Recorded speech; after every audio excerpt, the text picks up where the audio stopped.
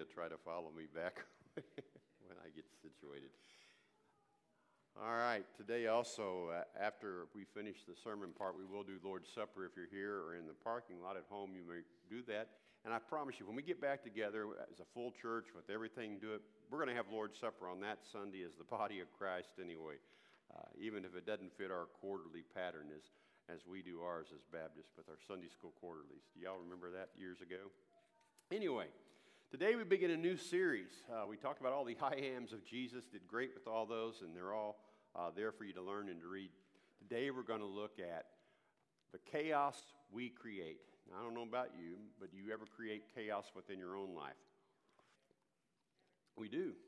You know, as I was working on a series of sermons and things through trying to get this all together in December, I guess, and even first part of January before we left in February, I had this down as, okay, this is what we'll do. And lo and behold, I don't think it's a coincidence that as I began all this work before COVID-19 hit, during this period our lives now has been in confusion. God knew that we needed to hear some of the things in the chaos that we're going through.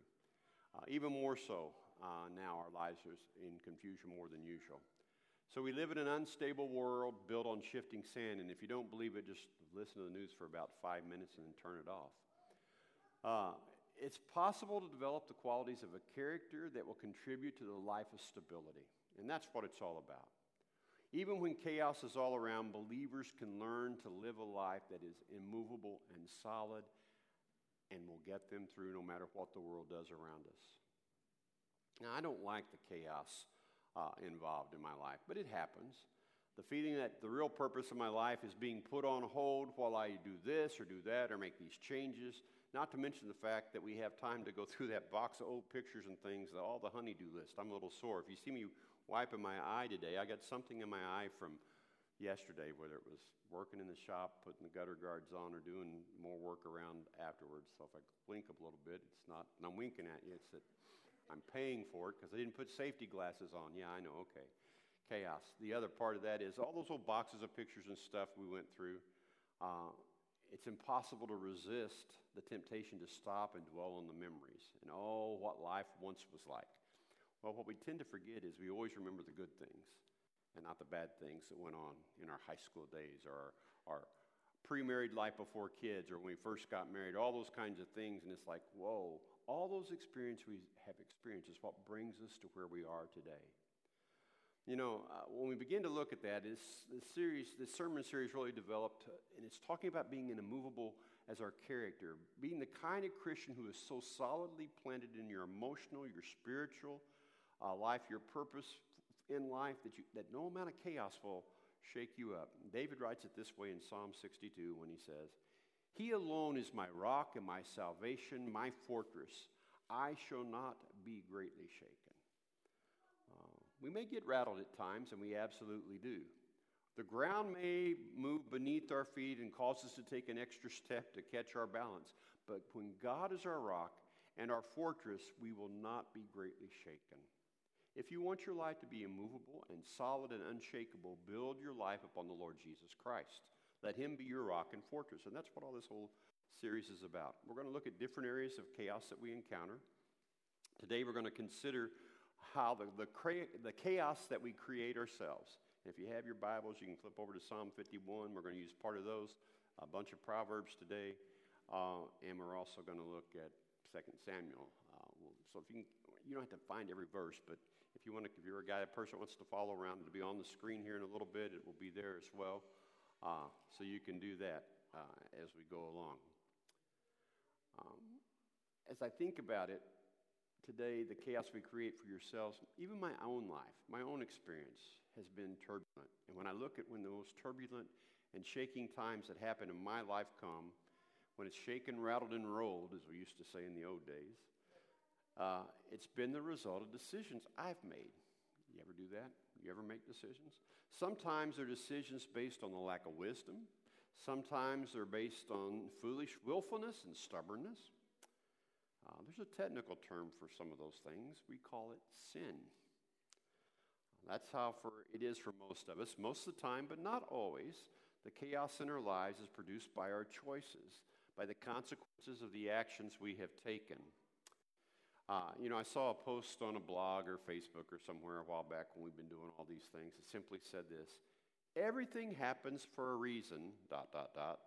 Sometimes that reason is you make bad decisions. Ouch. Ever feel like that?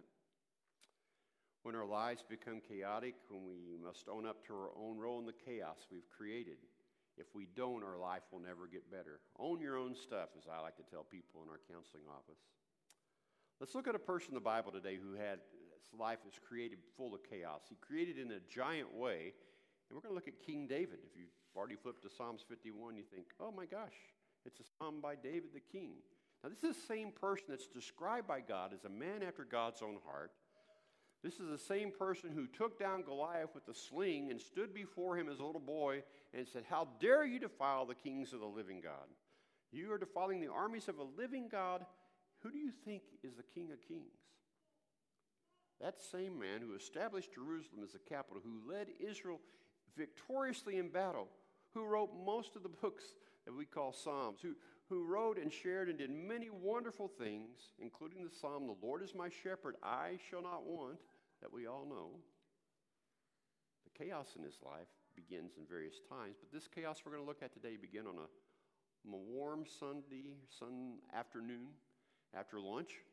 He had taken his lunch, he got up to take a walk on the roof of his house. Now, we think it's kind of weird in our day because we have pointed roofs. In the Middle East, over there, they're flat roofs, and a lot of them had gardens on their roofs. It was cooler on the roof. In fact, they slept on the roof at night in the super heat when it was cool. It was just one of the things. And so they would walk on the roof, and so while he's hanging out, walking around the roof through the garden top on his roof, the palace, he sees this beautiful woman off in the distance sunbathing. Now, her name was Bathsheba. She was another man's wife, in fact, the wife of one of his soldiers, Uriah. He sent for her. He seduced her. Her husband's in battle at the time. It's where David should have been, by the way. We'll get to that in a little bit. A few weeks after their encounter, Bathsheba informs David that she's now pregnant. So David tries to cover his sin by calling back Uriah from the battlefront, has him, hey, go home, spend some time with your wife, tell me about the battle, go take it easy. Uriah protested, slept at the gate of the palace, and said, I will not go and eat. I will not go home to my wife. I will not go lie with my wife. I will not take those comforts of life while my unit is in battle where we should be. He didn't go home. David even tried to get him drunk the next night, if you read the scripture and see all that. So one after another, this is David, the man after God's own heart. Devious, adulterer, and we're going to see a murderer here next. Because what he does next is he takes Uriah and he says, okay, here, I've got a letter for you. You take it to Joab up at the army at the front of the lines. And on the letter, he'd given the instructions to Joab. The commander says, put Uriah in the front with other soldiers at the most fierce part of the battle when they're shooting over the wall, and pull back. Withdraw. Well, you do that, that's it for them. There's no protection, there's no nothing. And that's exactly what happened. Uriah and many soldiers were killed as Joab followed that command. So now, Bathsheba's a widow. After the proper time, David marries her, and a few months later, their son is born. Now, David thought he had gotten away with it. He would soon find out differently. And in 2 Samuel 12, I think, this is 2 Samuel 11 with all this. 2 Samuel 12 is when Nathan shows up. So this leads to the confrontation with the prophet Nathan, and Nathan tells him a story and basically says, you're the man that did these things. And so it led to a lot of soul-searching and repentance on David's part, and now he writes Psalm 51. That's the background of all that. Psalms 51 contains some of the most poignant personal words in Scripture. So we're going to look at those verses today with this in mind, how to correct the self-inflicted chaos. Now, if you remember the rest of the story, the baby didn't survive. The baby died after 7 days. And they're afraid to tell David. And the good thing with that is you get to the part there that David says, he can't come to me, but I will go to him someday. So David has a hope and an understanding that when babies die, they can be there with the Lord where he would be.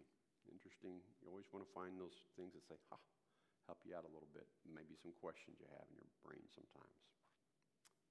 So how do we correct this self-inflicted chaos? Now, you may be saying, hey, Brother Glenn, my sins aren't as bad as we count sins. Maybe not. But sin is sin and sin in the eyes of God. But you can be sure of this, all of us have invited chaos into our lives at one time or another by being stubborn, by being sinful, by being willful disobedience. All of us sin and fall short of the glory of God. When we play games with sin, we're bound to lose. It never fails. There's only one thing sin can do, and that's wreak havoc in your life. Solomon says in Proverbs 11:5, the wicked falls by his own wickedness. Sin brings about its own punishment when we've all heard people say, God's going to get you for that. Well, the fact is, God doesn't have to get you for that. Sin's going to get you for that. It's really the truth of the matter. For when we sin, inevitably it leads to chaos in our life. And if you want your chaotic life to become less chaotic, here are three things you've got to do. First, confront the cause. Confront the cause. Ask yourself, who created this mess that I'm in? What did I do to contribute to the mess? Where did I go wrong? The temptation is to place the blame for our problems everywhere else. Somebody else did it. It was their fault. If that hadn't happened, I wouldn't have done this. If you hadn't made that choice, you would not have forced me to do this choice. I hear it every week, and I even use those excuses sometimes, right? We all do. It's not my fault I lost my temper. You provoked me. It's not my fault I committed sexual sin. She tempted me. It's not my fault that I got fired for insubordination. My boss is an idiot. On and on and on and on. We have all those things, whatever yours are.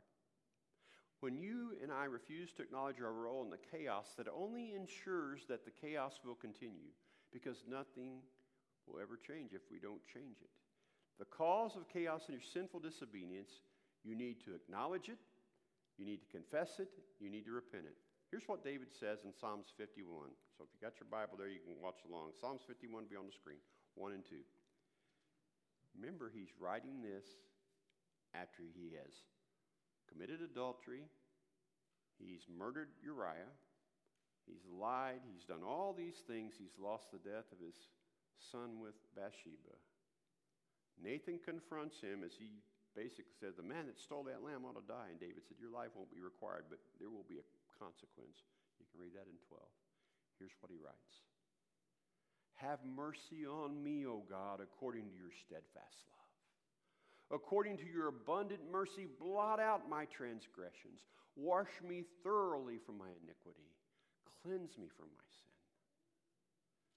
And then the verses 3 and 4, he says, for I know my transgression, and my sin is ever before me. Against you and you only have I sinned and done what is evil in your sight, so that you may be justified in your words and be blameless in your judgment. You know, you and I can't find order in life until you're ready to give up on your own responsibility and say, it was mine, own it up to yourself in everything you're dealing with. The good news is that when you own it up, when you own up to it, when you bring it to God and confess it, the Bible says that he cleanses us from all unrighteousness. You may still have the mess to deal with. There are consequences of our sin. But now you can deal with it through the power of his help. You know, we've been doing a lot of outside work and different things the last couple of days and around. It's been hot. And, you know, for years I jumped around and jumped off trucks with bales of hay and didn't take care of my knees and did stupid stuff that I thought was younger than I was. You know, now I pay for that. So we worked part in the shop out there in concrete, and all of a sudden my knees were aching. I forgot, I'd only been out here an hour or two on concrete. That does not work with knees bone on bone. And sitting on the side of a hill doing those things. Last night, my knees were going. That's a consequence of dumb choices I made when I was younger. Now, people said, oh, don't do that. You'll regret it when you get old. Yeah, you don't know what you're talking about. Yeah, I tell my boys the same thing, just like you probably try to do too. You know, we get one body, guys. Take care of it. If you can understand those consequences in your physical body, how about the consequences in your spiritual and emotional and the other parts of your life when you deal with people? There's some sins that God forgives our sins when we trust him, but the consequences of some of our sins cannot be erased. But you're forgiven. And you may say, okay, Glenn, my life's like a roller coaster right now, But it's not the result of willful disobedience. It's because of the choices that I shouldn't have made.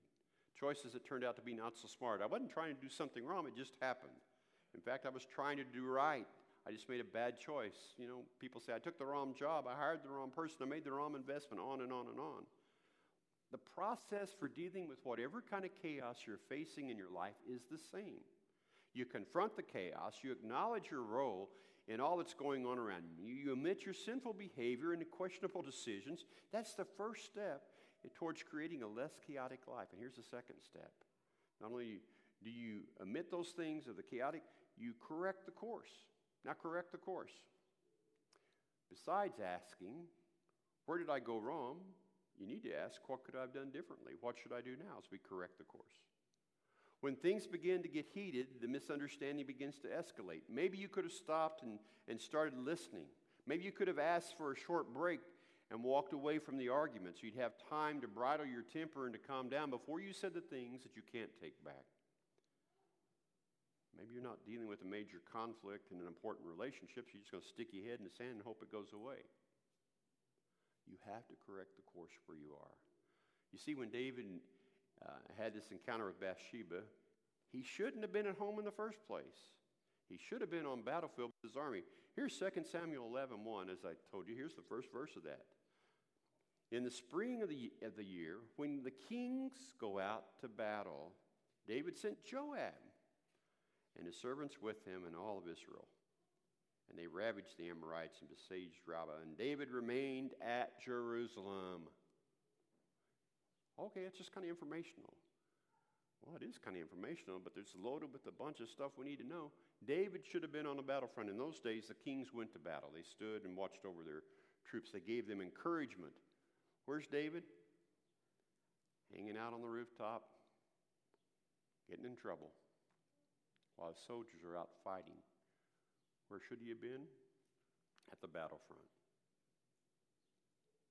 As a military leader, David should have been with his troops, but that's not where he was. He was at home living in luxury and girl watching.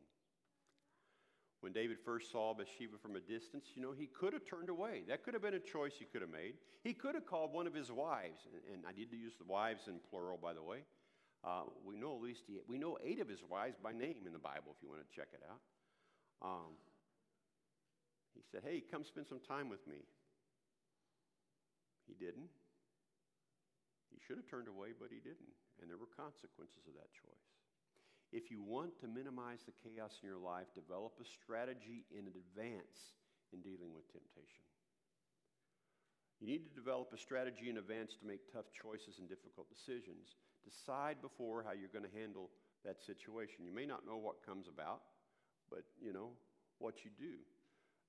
Right now, with COVID-19 stuff in the house, any of you guys eating any more? Anybody else eating much more food at home? Yeah, none of you raise your hand. I don't blame you. I will.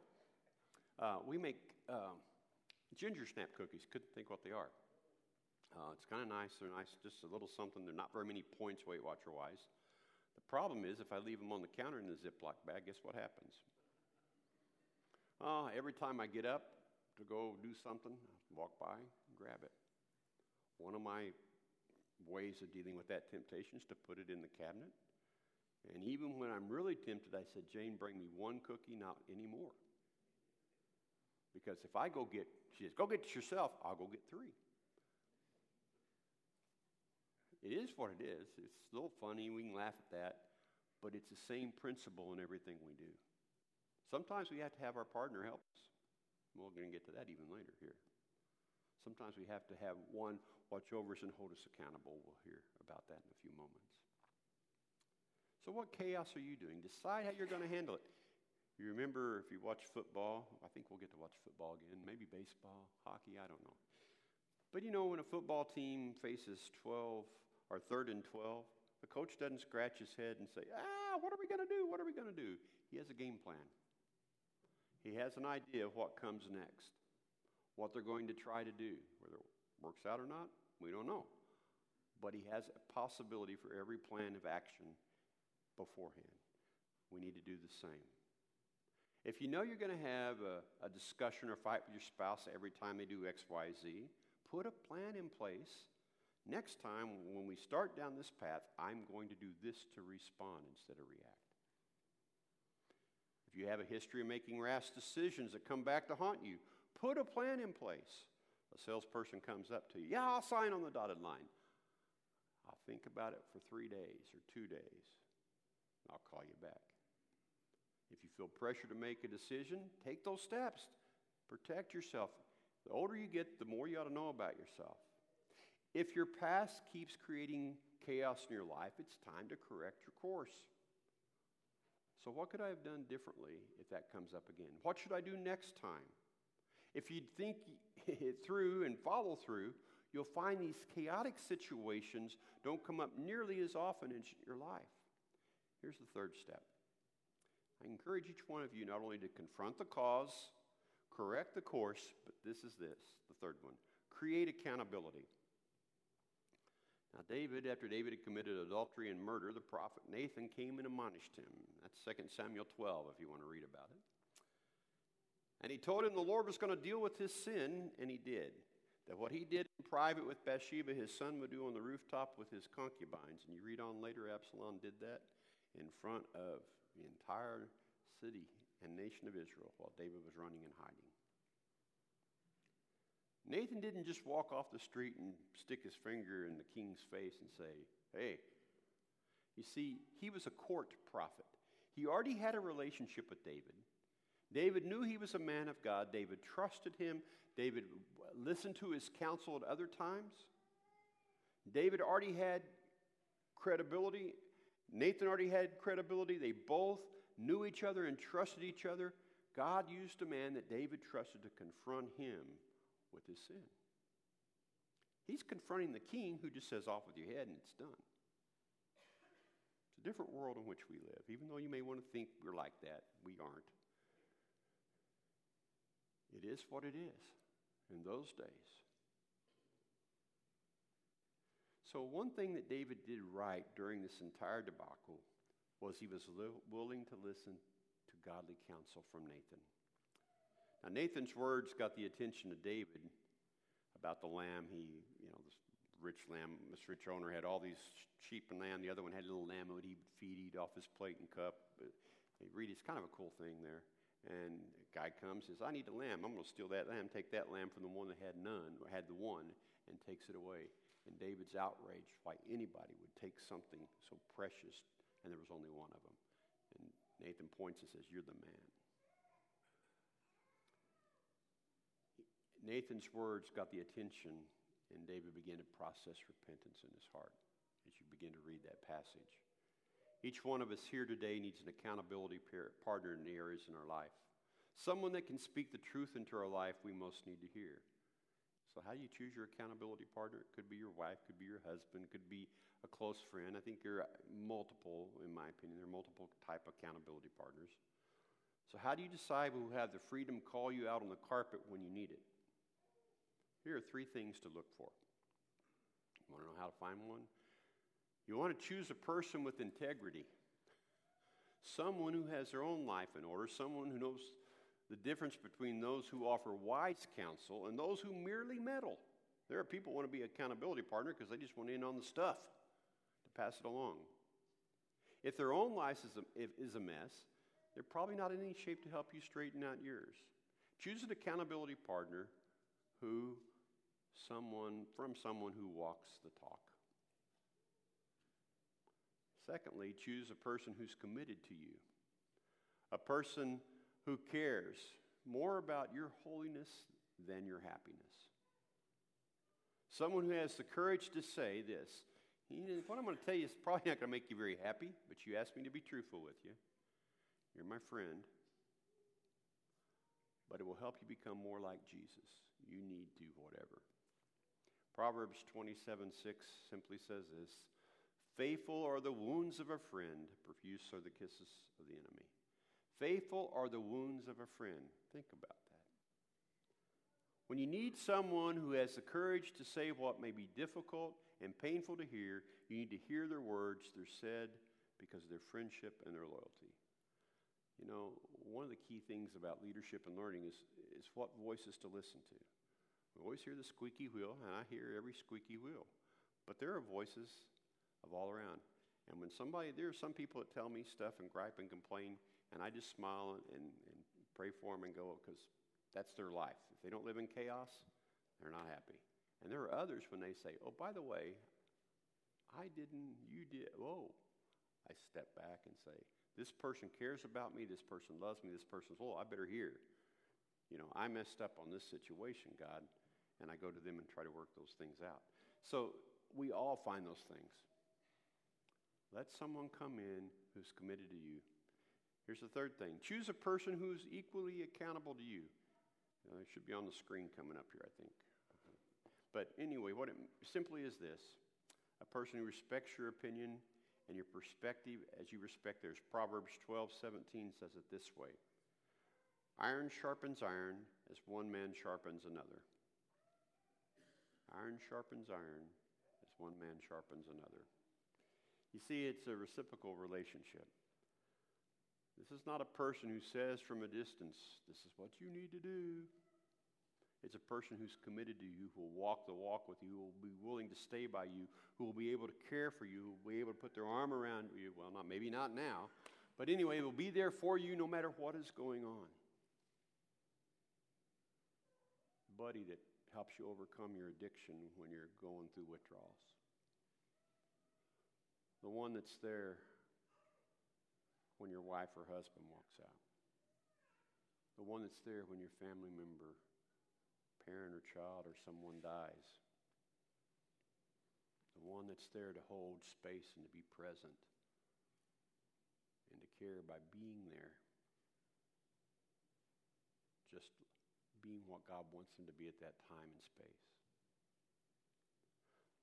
The person that says, let's find God's wisdom on this matter, put his principles into practice, get back on track. Yeah, those people are kind of rare to find.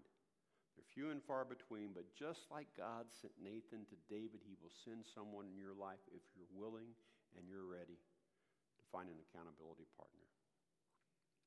Now, notice today a lot of the verses didn't just come from Psalms. A lot of them came out of Proverbs. Just as an aside here, many of the verses of Proverbs were written by Solomon. King Solomon later on, we call him King Solomon as he became king. The Bible says he was the wisest man who ever lived. Do you remember who his parents were? You may not know. It was David and Bathsheba. So after David had taken her in as his wife, God blessed them with Solomon. Even after David had messed up his life in a big time and God was able to restore order from the chaos as he sought the forgiveness and restoration, he married Bathsheba and he gave them Solomon, a son destined for greatness. It didn't change the seriousness, nor did it change the consequences of David's sin. The death of the child, his son running him off the kingdom as Absalom became king for a little while. All those crazy things that went on in his family, all those things happened because of the choices he made. But it does tell us that God can take the most out-of-control situation, the most chaotic thing in your life, in my life, and bring it to peace and stability. Even when we think, where are you, God, in the midst of all this? Even in the middle of the most chaotic moments we live in this pandemic and in our world and in our government and things that are going on in our life today, God can redeem the situation. His mercy is big. His grace is that strong. We don't have to live the rest of our lives in a perpetual state of pandemonium, guys. We can overcome the chaos, even the chaos we've created ourselves, when we confront the cause, we confront it head on, when we correct the course, we do that by asking the questions, when we create accountability by listening to the right people, we will experience through the power of God a restoration of stability and peace in our life. Let's pray. Father God, thank you for our time together this morning as we prepare our hearts here in a moment for the Lord's Supper. May you encourage us, strengthen, and guide us. Bless those that are watching today, those that are in the parking lot, those that are here at church, those that will see and hear these things literally later on. May your word go forth. May their lives be touched. May they be changed. May they know Jesus Christ as their Lord and Savior, in whose name we pray. Amen.